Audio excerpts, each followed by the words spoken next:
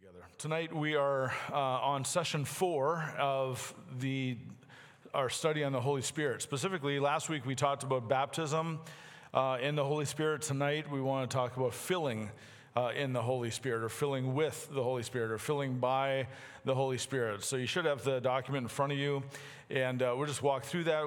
I'll try to abbreviate tonight so that we have some time to have some conversation in smaller groups, and we'll see how that goes.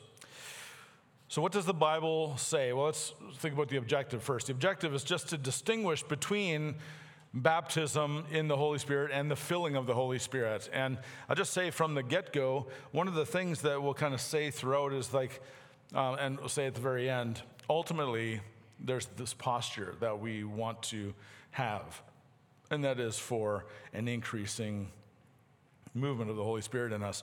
And we're just saying that what we said last week in particular was baptism in the Holy Spirit, more defined, specifically defined as being baptized into the body of Christ by the Spirit, or by Jesus in the Spirit. And so what this is, the Bible says, what does the Bible say about the differences between being baptized in the Spirit, being filled with the Spirit? Spirit baptism is a metaphor. On one hand, it's just a picture, right? It's a baptism. There is some argument of that the word baptism, that people put too much freight with the word baptism. So whether it's baptism or filling, it's just maybe it's not as much of a doctrinal position as much as just a way that people communicate, specifically Luke and Paul, and then others. But Spirit baptism, being a metaphor, describes our reception of the Spirit at the moment of our conversion to Jesus in faith and repentance. When we believe and are justified, we are, as it were, deluged and engulfed by the Spirit. We are immersed in and saturated by the Spirit. There is a regenerating work of the Spirit, and we are indwelt by the Spirit. There is a being baptized into one body by the Spirit, by Jesus in the Spirit, and we are made members of the body of Christ, incorporated into the spiritual organism called the church. This is what Paul speaks of in 1 Corinthians 12. And then the Spirit comes to indwell us permanently, which goes back and harks back about 4 or 5 weeks ago, where we talked about the Old Testament, the Holy Spirit in the Old Testament as compared to the New Testament. And one of the things that's different is that the Holy Spirit no longer comes on and off people for specific things, which is what happened in the Old Testament most generally. So specifically, the Spirit comes in the New Testament. We are a Spirit people. That's what defines us, Spirit people brought into the body of Christ. So we would say Spirit baptism is instantaneous. It's not a process. Being baptized, not a second work of grace per se, though we'll talk about that in a moment. Coincident with conversion, universal, unrepeatable, and permanent. And all Christians are recipients of this Holy Spirit. So there's not a Christian out there that does not have the Holy Spirit. They just believed somehow it's not a reality. Spirit filling, on the other hand, is also a metaphor describing our continuous, ongoing experience and appropriation of the Holy Spirit. So it's important to use those words: continuous, ongoing experience and appropriation of the Holy Spirit. So there is an action that we are called to have, as well as the action of Holy God, the Father, doling out His Spirit in a good gift. To be filled with the Spirit is to come under progressively more intense and intimate influence of the Spirit. And if this is true, which we believe it is true, this ongoing filling, this ongoing experience and appropriation of the Spirit, and if it's true that being filled with the Spirit then is to come under progressively more intense and intimate influence of the Spirit, intense and intimate, the realities there. It doesn't mean other things necessarily, but the intense and intimate influence of the Spirit. Spirit filling then also can be resisted, forfeited, and subsequently then yet experienced again. There is a quenching of the Spirit that Christians can do by walking according to the flesh, for instance. There's a resistance that can happen there. And yet, subsequently experience, again, it's not as though a Christian who is living by the flesh at least for a season, doesn't have the Holy Spirit, isn't indwelt by the Spirit, but as far as the Spirit informing and strengthening and causing relationship to be intimate, if that's not going to be happening as someone's walking in sin, walking in self-centeredness and self-saturation, as far as like the way that we're talking about being filled with the Spirit, ongoing experience, appropriation of the Holy Spirit. Texts which describe people as being full of the Holy Spirit. Can you think about a couple in the New Testament? John the Baptist, right? Jesus. Who else? Peter, good. Who else? Stephen, right? He was full of the Spirit, a man full of the Spirit. Matter of fact, the men that they chose for the kind of proto-deacon to look after the Hellenist women, they were men of the Spirit, men who were filled with the Spirit. And so it was a condition, a consistent quality of Christian character. These men were known, not just they had the Spirit and nobody saw it. It's like it was able to be seen. They were full of the Spirit. They had Christian character, a moral disposition. They possessed and reflected a maturity in Christ. And so that was some of the definitions of being full of the Spirit. And it is, according to many texts, it is the abiding state of a Christian's life to be being filled with the Spirit, to have the Spirit not just indwelling us, but to be empowered by experiencing and appropriating the Holy Spirit to walk by the Spirit and to live in keep in step with the Spirit, those kind of things. So there is describing people being full of the Holy Spirit, which seems to indicate that there are some who are indwelt but perhaps not filled. It's not clear for sure. Anyway, so second, texts which describe people as being filled with the Spirit to enable them to fulfill or perform a special task or to equip them for service or ministry. So sometimes it would be like a specific filling of the Spirit to give someone a gift, for instance, or to do whatever in someone's life to give them something long term. Might be lifelong. It might be a specific office, a specific way to serve in the church for a season possibly, or long term. And also like this reality of a spiritual emergency that there are some who are filled with the Spirit who will be filled with the Spirit ongoing, sometimes specifically for a specific event. You felt really tired at times, you're just kind of living, and you are pressing in God's word. But you're not really trusting Him per se. You're just kind of wrestling in life and just not feeling anything. There is you have the Spirit, you're indwelt by the Spirit, but there is something that we long for, right? We long for more of the Spirit. We long to be filled with the Spirit for love, joy, peace, patience, gentleness, faithfulness, goodness, self-control, for the gifts, common good of the church, this pursuit. And sometimes in a specific situation, somebody might not have a specific gift of leadership per se, but for a specific situation, the Spirit might come on them in power and give them what they need for that moment. And the reality is there's always room for more, top of page 4. So you think about Stephen in Acts 7, verse 55. Though he was a man full of the Spirit, it says that he is again filled with the Spirit to prepare him to endure persecution. So there's more to be had. There is more filling. There's ongoing fillings. So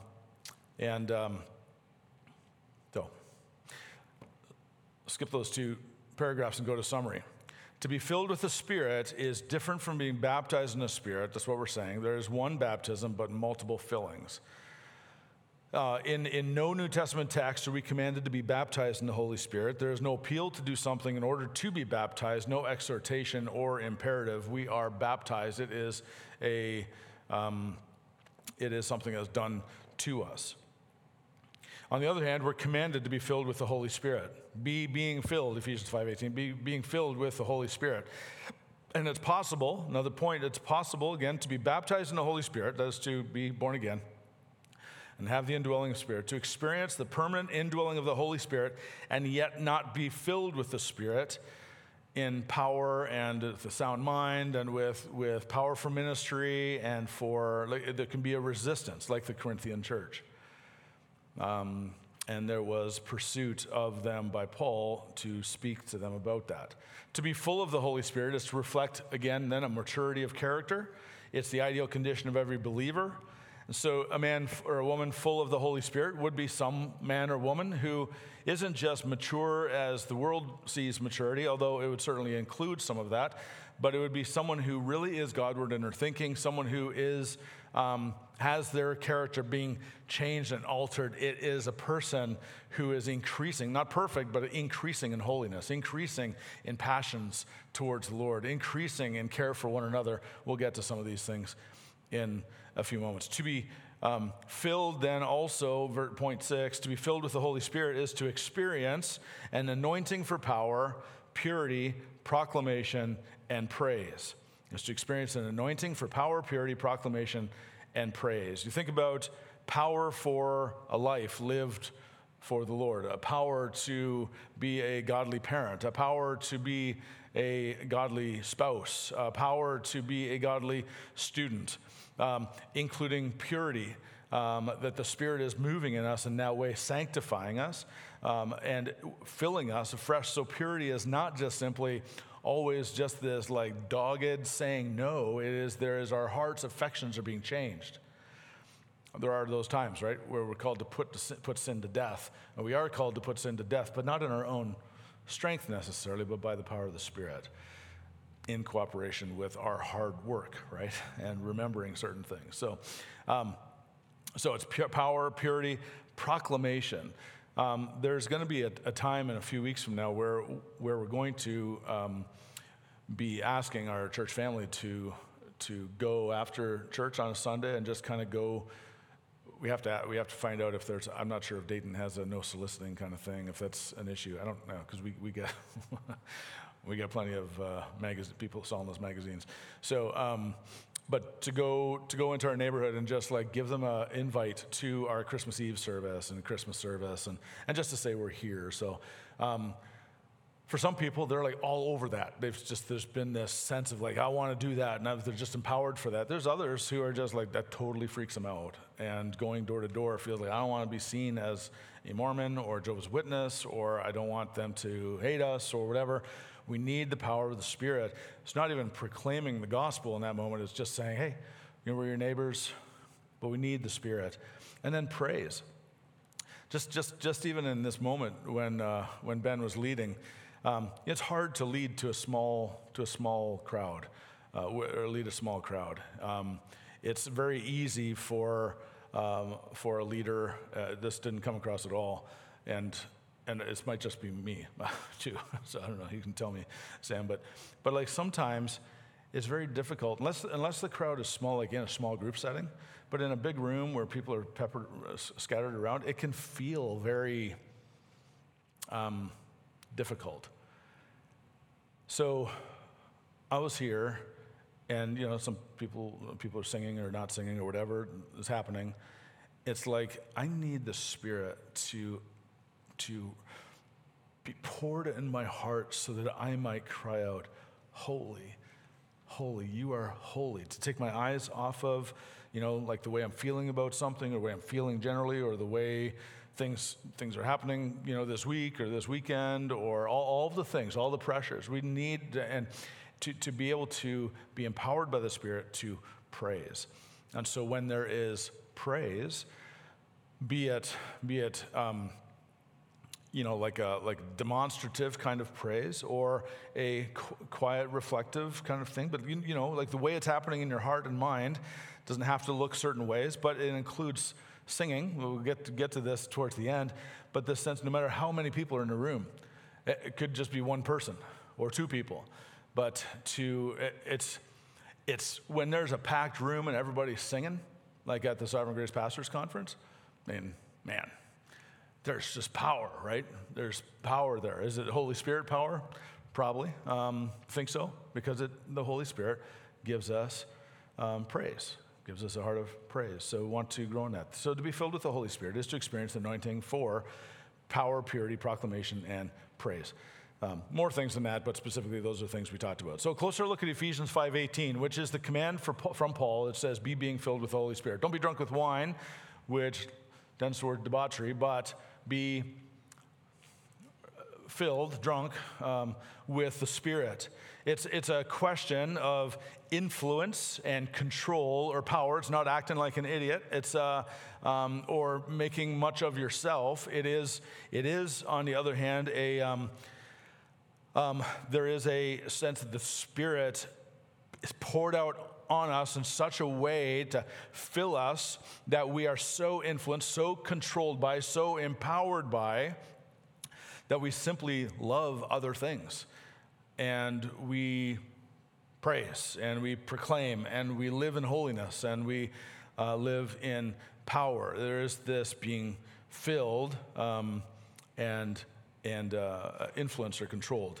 And again, as compared to being drunk with wine. So we've all seen, or whatever, we've seen drunk people or have been drunk or whatever. We know the effect that it has on the body and the mind. And we know that when people are like really drunk, they're very adversely affected and will say all sorts of things.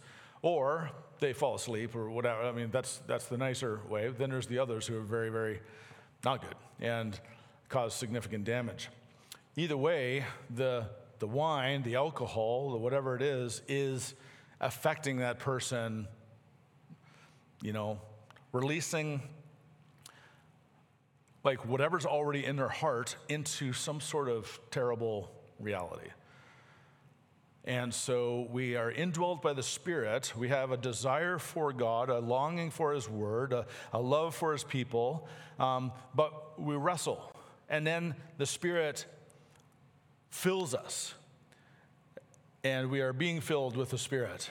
Not just today, not just tomorrow, but like all the time. We're continually to live in this kind of thing, that we would be, that indwelling of the Spirit would just like, would come alive differently, broader, and more holiness, more effectiveness. So it's not, like I think about a marriage, and I think, okay, you are wrestling in your marriage, and you need to humble yourself. Somebody needs to humble themselves. Both people need to humble themselves, but humble themselves. There needs to be correction. I'm just saying like a normal kind of situation, not a bad situation. There needs to be some work done. Ultimately, we need the power of the Holy Spirit. We need to be filled with the Spirit. So one of the first things that we want to pray, want to be concerned with, is that the Lord would be gracious to fill us with the Spirit so that we would be so affected, so influenced, so controlled by the Spirit that we would walk in humility with one another. Not that we would be perfect people, right? That's not going to happen on this side of eternity, but we are growing in Christ-likeness. We truly are growing in Christ-likeness. And that role of growing us into Christ-likeness is whose? The Spirit. The Spirit is conforming us to the image of the Son. Okay. Go to point 3 on page 5. The verb that's used as far as being filled, it's an imperative, it's a command. It's not a suggestion, it's not a mild recommendation. It's not a polite piece of advice that, hey, this is a good idea.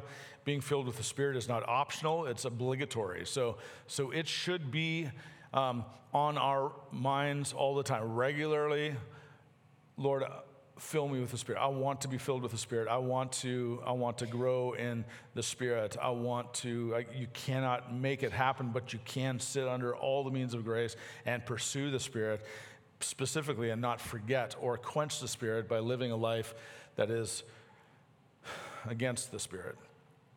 The verb is plural as well, and it's interesting. It's like he's writing to a church here, right, in Ephesus, and so this plural is like you all be filled with the Holy Spirit. So when we, it's certainly there's an individual nature to it, right? But there is something about when we get together, you all be filled with the Spirit. Continue like together, growing in the Spirit. Community life, the need for God's people to be so collectively full of God's presence that their worship is transformed, not just by really effective worship leading, but like that we would, no matter how many people are in the room, it's like we're helped by more people, right? But there's the reality of like when I hear someone else singing out, there's a strengthening that happens in my soul. There is something that the Spirit's doing in someone else, and it's like there's a sharing of the Spirit in those moments. Not to point you out, Mason, but I'm going to. So Joy was watching a live stream last week, and so the danger is in saying this, like don't worry about this. But like the reality is like when Joy was just so encouraged by your demonstrative kind of like, she was surprised how demonstrative you were in your singing. And it's like part of, she could be faking it, right? But the reality is that there is something changing in you. And I mentioned to you a couple of weeks ago, I see that and I've felt that and been a recipient of that. And that's awesome. So verbs plural, growing together to see us transformed not just individually, but transformed as a church into a worshiping, praying church. The verb is present tense, so it's an ongoing experience, continuous. Not so much a dramatic or decisive experience that settles things once for all or something, but a daily appropriation. Richard Gaffin, one commentator, scholar guy, says, this command is relevant to all believers throughout the whole of their lives. No believer may presume to have experienced a definitive filling of the Spirit so that the command of verse 18 no longer applies. Short of death or the Lord's return, it continues in effect for every believer to be continually being filled. Now, if you don't know who Richard Gaffin is is he still alive? He's not alive, is he? Gaffin? Is he still alive? Okay. Yeah, he's getting old. So but he would be, he would not be one that's in our kind of camp concerning the Spirit. But here's what he's saying: this command, Ephesians 5:18, is relevant to all believers throughout the whole of their lives. No believer may presume to have experienced the definitive filling of the Spirit, so that the command of verse 18 no longer applies. And of course, he's speaking to some who would say there's a second work of grace, and once that second work of grace happens, there's salvation, but then there's this other thing that happens, and you're good to go. Whether we talked about some of that last week, I think, right? With Wesleyans or Nazarenes or Pentecostals or some even in our own churches who would believe in that kind of thing. So the mere fact that we are commanded to be filled implies that there is a danger that we're faced of being, for a lack of a better term, low in the Spirit. I think we probably all know what that feels like. Empty, but not empty, because we have the indwelling of the Spirit. We're always in need of refreshing and renewal. No matter what church you go to, we hear stuff like refreshment and renewal and revival. We're just saying the biblical commands are this: be being filled with the Holy Spirit. Call it what it is. What is the consequential evidence of being filled with the Holy Spirit or by the Holy Spirit? Speaking to one another in ministry. So turn to Ephesians 5:18 for a moment.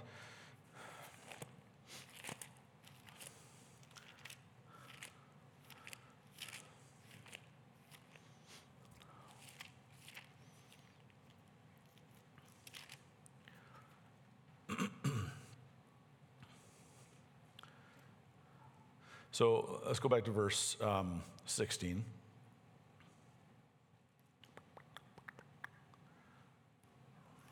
Sorry, that's wrong book.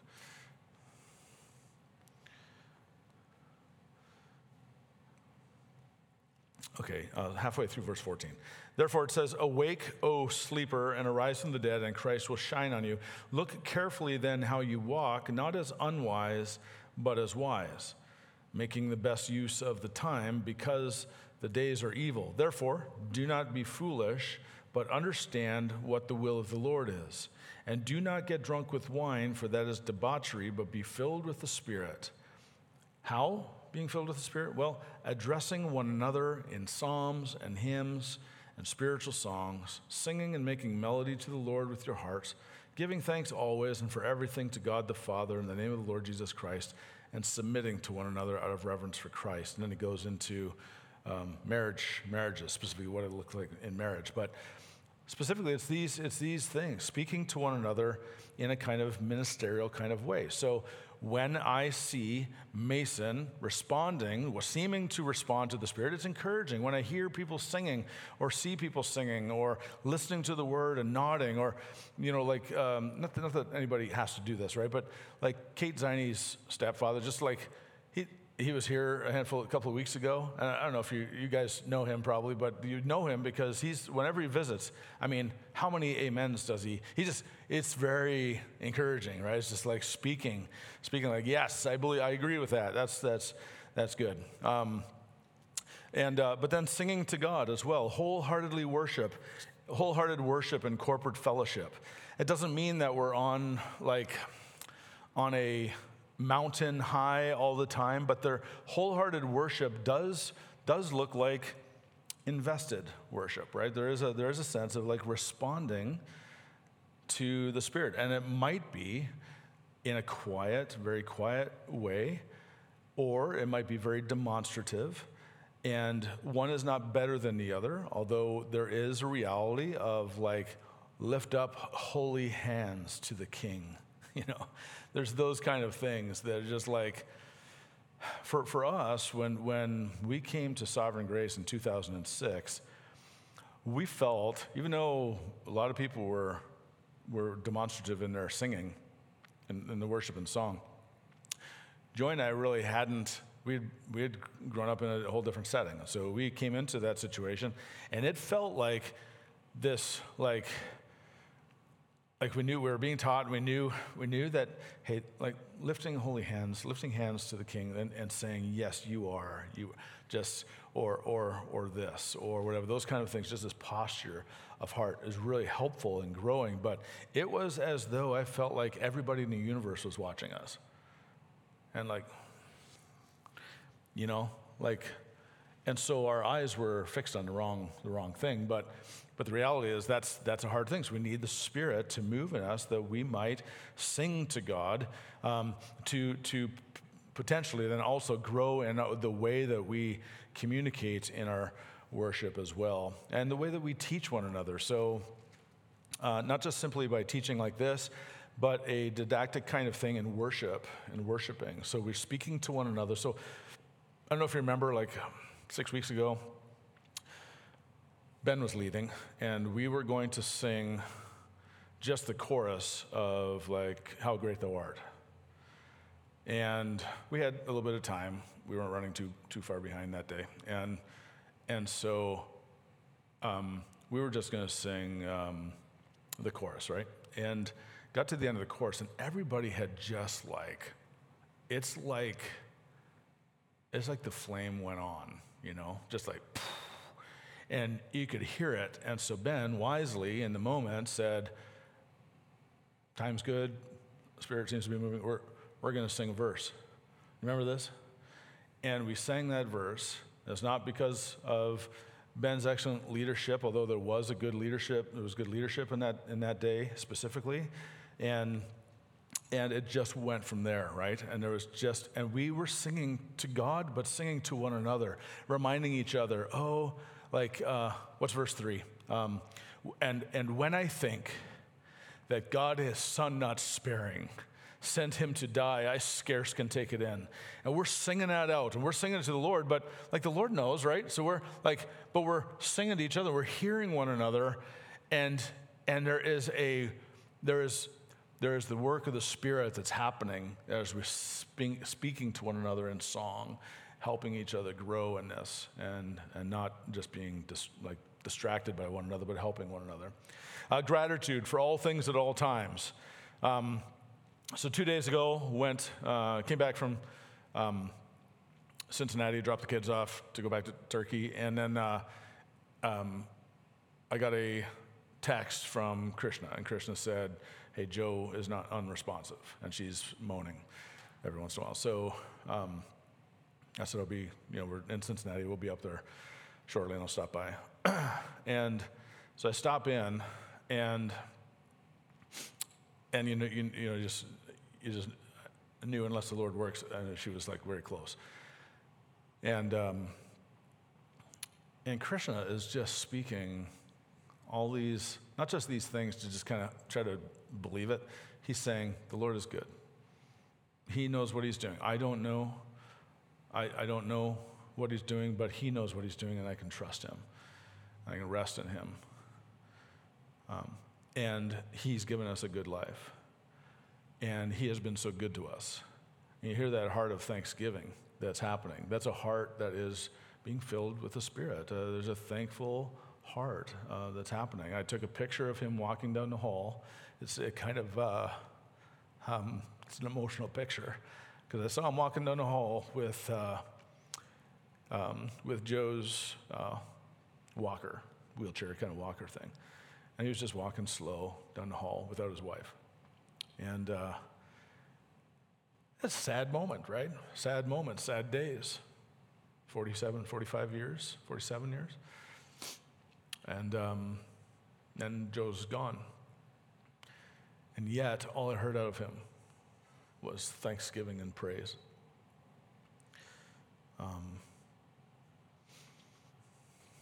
I want more of that. Mutual submission.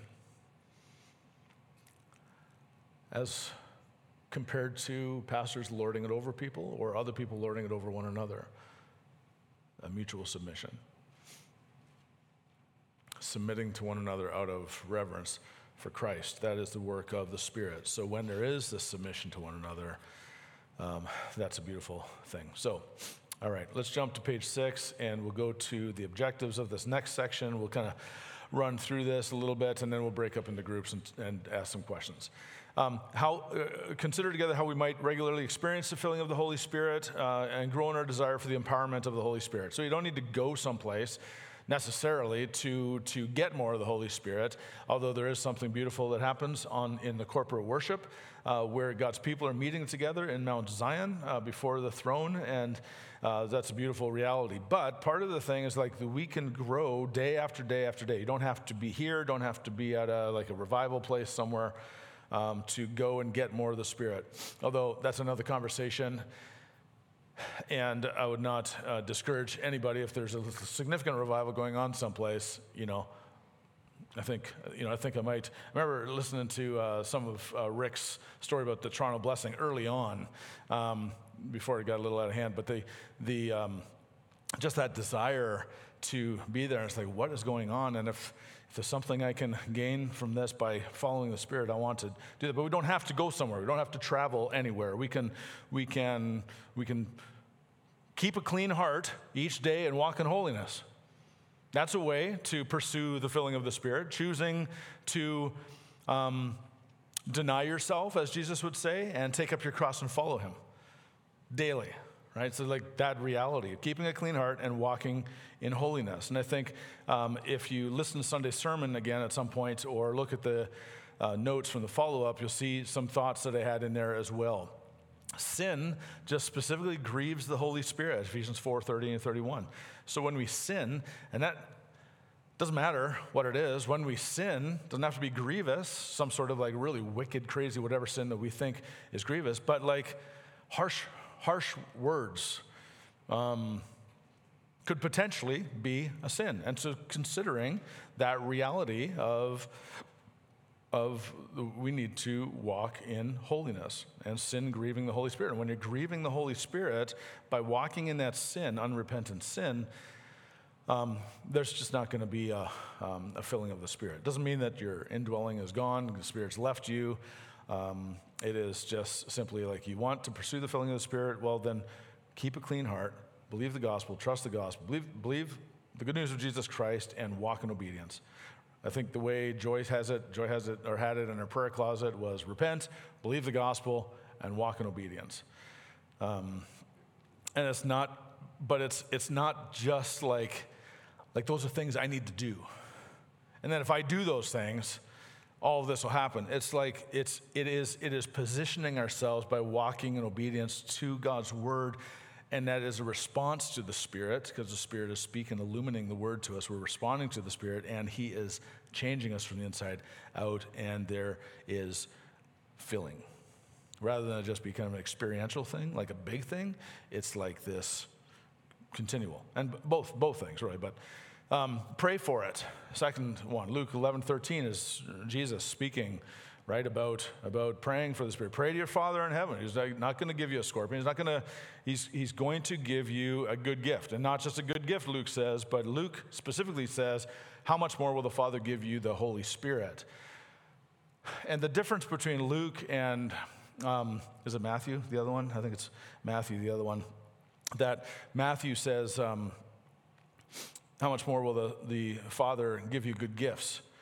Well, Matthew wrote prior to Pentecost, when Pentecost, or experienced it differently before Pentecost, but Luke, on the other hand, was down the road and watched the Spirit filling the church over and over and over again. And so he realized that good gift that Jesus was talking about, that Matthew called a good gift, is actually like the best gift, and that is more of himself, the Spirit. Let's see, point B.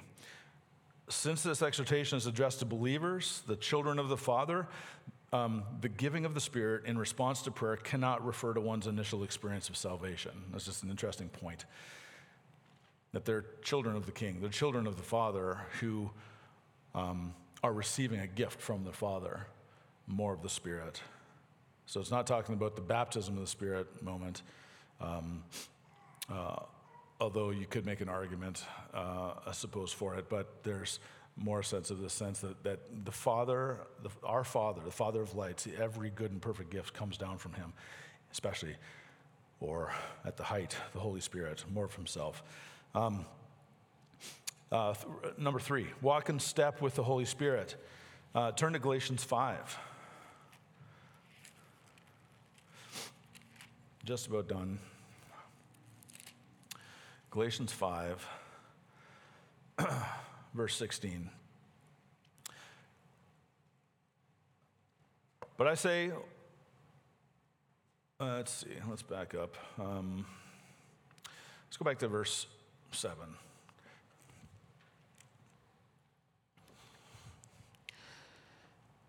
You were running well. Who hindered you from obeying the truth? This persuasion is not from him who calls you. A little leaven leavens the whole lump. Well, I have confidence in the Lord that you will take no other view, and the one who is troubling you will bear the penalty, whoever he is. But if I, brothers, still preach circumcision, why am I still being persecuted? In that case, the offense of the cross has been removed. I wish those who unsettle you would emasculate themselves. For you were called to freedom, brothers. Only do not use your freedom as an opportunity for the flesh, but through love serve one another. For the whole law is fulfilled in one word: you shall love your neighbor as yourself. But if you bite and devour one another, watch out that you're not consumed by one another. But I say, walk by the Spirit, and you will not gratify the desires of the flesh. That sounds like an awesome promise. Walk by the Spirit, and you will not gratify the desires of the flesh. Okay, well, what is walking by the Spirit? The desires of the flesh are against the Spirit, and the desires of the Spirit are against the flesh, for these are opposed to each other to keep you from doing the things you want to do. But if you are led by the Spirit, you are not under the law. Now, the works of the flesh are evident. This is not like a full list of them, right? But sexual immorality, impurity, sensuality, idolatry, all sorts of kind of idolatry, sorcery, enmity, strife, jealousy, fits of anger, rivalries, dissensions, divisions, envy, drunkenness, orgies, and things like these. I warn you, as I warned you before, that those who do such things will not inherit the kingdom of God. But the fruit of the Spirit, walking by the Spirit, living in step with the Spirit, being led by the Spirit. The fruit of that Spirit is love, joy, peace, patience, kindness, goodness, faithfulness, gentleness, self-control. And against such things there is no law. And those who belong to Christ Jesus have crucified the flesh with its passions and desires. So if we live by the Spirit, which we do as Christians, we live by the Spirit, in the Spirit, let us also keep in step with the Spirit, be sensitive to his leading. That's the point. Prompting. Listen to the Spirit. Pursuing his presence. Walk in step with the Spirit. And if we have so much noise coming into us by way of whatever in our society or in our home, some good things and some not good things, right? There's so much information coming at us, so many thoughts coming at us that I think that we get bogged down in like the mire, and we're trying to walk by the Spirit, but we're like so mired by all these other things. So what would the Spirit be calling us to do? What does it look like to walk in step with the Spirit? You guys can talk about this in a few moments together, but I would say that walking in step with the Spirit is always going to direct your eyes to Jesus, and primarily this book is about Jesus. And you're going to learn about Jesus here, and you're going to, but primarily, and that's why over the last 9 years, or 8 years, whatever, I've said, we humble ourselves under the Word of God by the Spirit. The Spirit is the one who illumines God's Word. It's not that God's Word is the third person of the Trinity. It's that God's Word is that which the Spirit utilizes to illumine us, to cause our lives to change, cause us to see Jesus more clearly, to walk in obedience to him. So, if the deeds of the flesh, let's just throw out certain ones and get to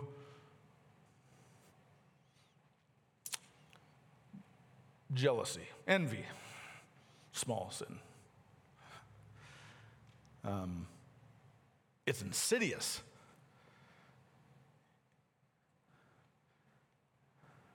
And so it's worth killing.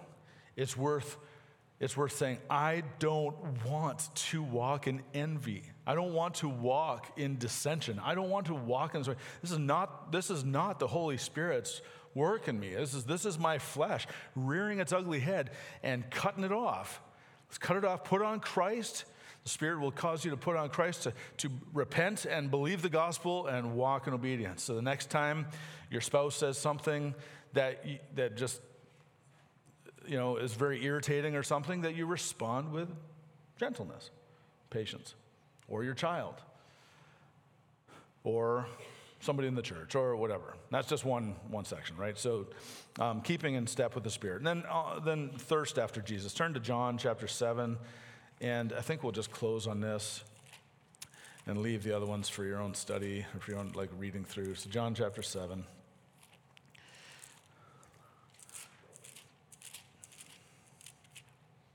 Verses 37 through 39. On the last day of the feast, the great day, Jesus stood up and cried out, "If anyone thirsts, let him come to me and drink. Whoever believes in me, as the scripture said, out of his heart will flow rivers of living water." Okay, so you come to Jesus, right? Come to Jesus, and Jesus is the focal point, except Jesus says in verse 39, he was talking about the Spirit, whom those who believed in him were to receive, for as yet the Spirit had not been given, because Jesus was not yet glorified. There is the reality of coming to Jesus by the power of the Spirit, with fresh infillings of the Spirit, opening our eyes to see Jesus clearer. There is a reality, and we know this, we've experienced this at times, when we are inundated with this sense of affect. We know how deep and wide and long and high the love of Christ is for us. We're just overwhelmed by that. That's fresh filling of the Spirit. That is that reality. We're thirsting for more and more of that. So when we talk about filling with the Spirit here, we're not specifically only speaking about ecstatic experiences, or although bring them, or just always the utilization of gifts. So we are only talking about gifts. We'll talk about gifts in a little bit, but But like ultimately, this is about having more of God and like changing our hearts and loving us so our lives would be purer, more and more pure, that we would be conforming to Christ more and more. So it's not just about power, although it includes power, right? When you receive the Spirit, you will receive power, as we talked about last week. And there's lots of those kind of things, but the reality is it's like at work or in the car, in your truck. Just it's not church. You wouldn't be doing church in your truck or having church, but spending time with the Lord. And I know that there's been times where, like I was coming back from youth camp a couple years back, like 5 years ago, and I was driving down 71, and it was clear as a bell out, and summertime, right? So August, it was warm. I had the window down. I'm just driving. I'm blaring something. I don't know what I was blaring. It was a worship song, and I was just singing it out so loud, and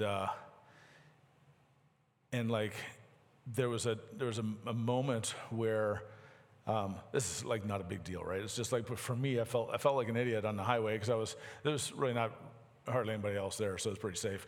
But I was driving, and I just yelled out the window. I've yelled out the window when I've been tired and just trying to stay awake, But like this time, it was just, I had to yell, "I love you, Jesus." And I yelled at the top of my lungs. And there's just this moment, these moments where the Spirit fills afresh. And I just say, let's not just long for these, but let's ask for more of these. There is one other point I just want to mention real quick, and that is that we can ask for this, but on the other hand, like Stephen, when he was being stoned, filled with the Spirit, or a man full of the Spirit, but then he was filled with the Spirit. It was like the sovereign God poured out the Spirit on him in that moment. It doesn't negate the request that we would ask for more of the Spirit, but it is like the Spirit. We know that sometimes we're not looking. We're not looking for the Spirit, and the Spirit just blows on us. Lloyd Jones, I think it was Lloyd Jones, that talked about the picture of the dad with his son or daughter and walking along the road. They're father and son, and they're walking, and everything's good. The son feels safe with his dad. He loves his dad. He knows his dad loves him. But then all of a sudden, his dad reaches down and picks him up and throws him in the air, and he's giggling and laughing, and there's like that reality. And then he puts him back down, and they continue to walk, but there's those moments. Or another picture that was given that was helpful to me was a furnace. And a furnace hopefully always has a pilot light on, right? So it's obviously there's a hole in this. If the pilot light burns, it goes out. But the pilot light of the Spirit's never off. But every once in a while, thankfully, during winter, it's like, and you don't want your hand in there, when it happens. And it's just like, and then it heats the house. That's what we're saying, being filled with the Spirit. That's the kind of thing that the Spirit does. Gives our affections for Jesus, that we would know, I think it's Ephesians 3, in the prayer, that we would be strengthened by the Spirit to know how deep and wide and high and high and long the love of Christ is for us. I was kind of condensing it, but so hopefully all that is helpful to some extent as far as what we believe here, what we think about the Spirit, and we're in process as well, but we're pretty settled on the reality we're very settled on the reality that we can ask and should expect that the Spirit is going to be poured out on us repeatedly. So in the last page, there are some questions. If you just break down into some groups, you can ask those questions. If you have questions for me in particular or some thoughts or whatever, I'll just be hanging around as well. But go ahead and break up into some small groups and just talk. You probably should just have 3 groups and just talk about those questions.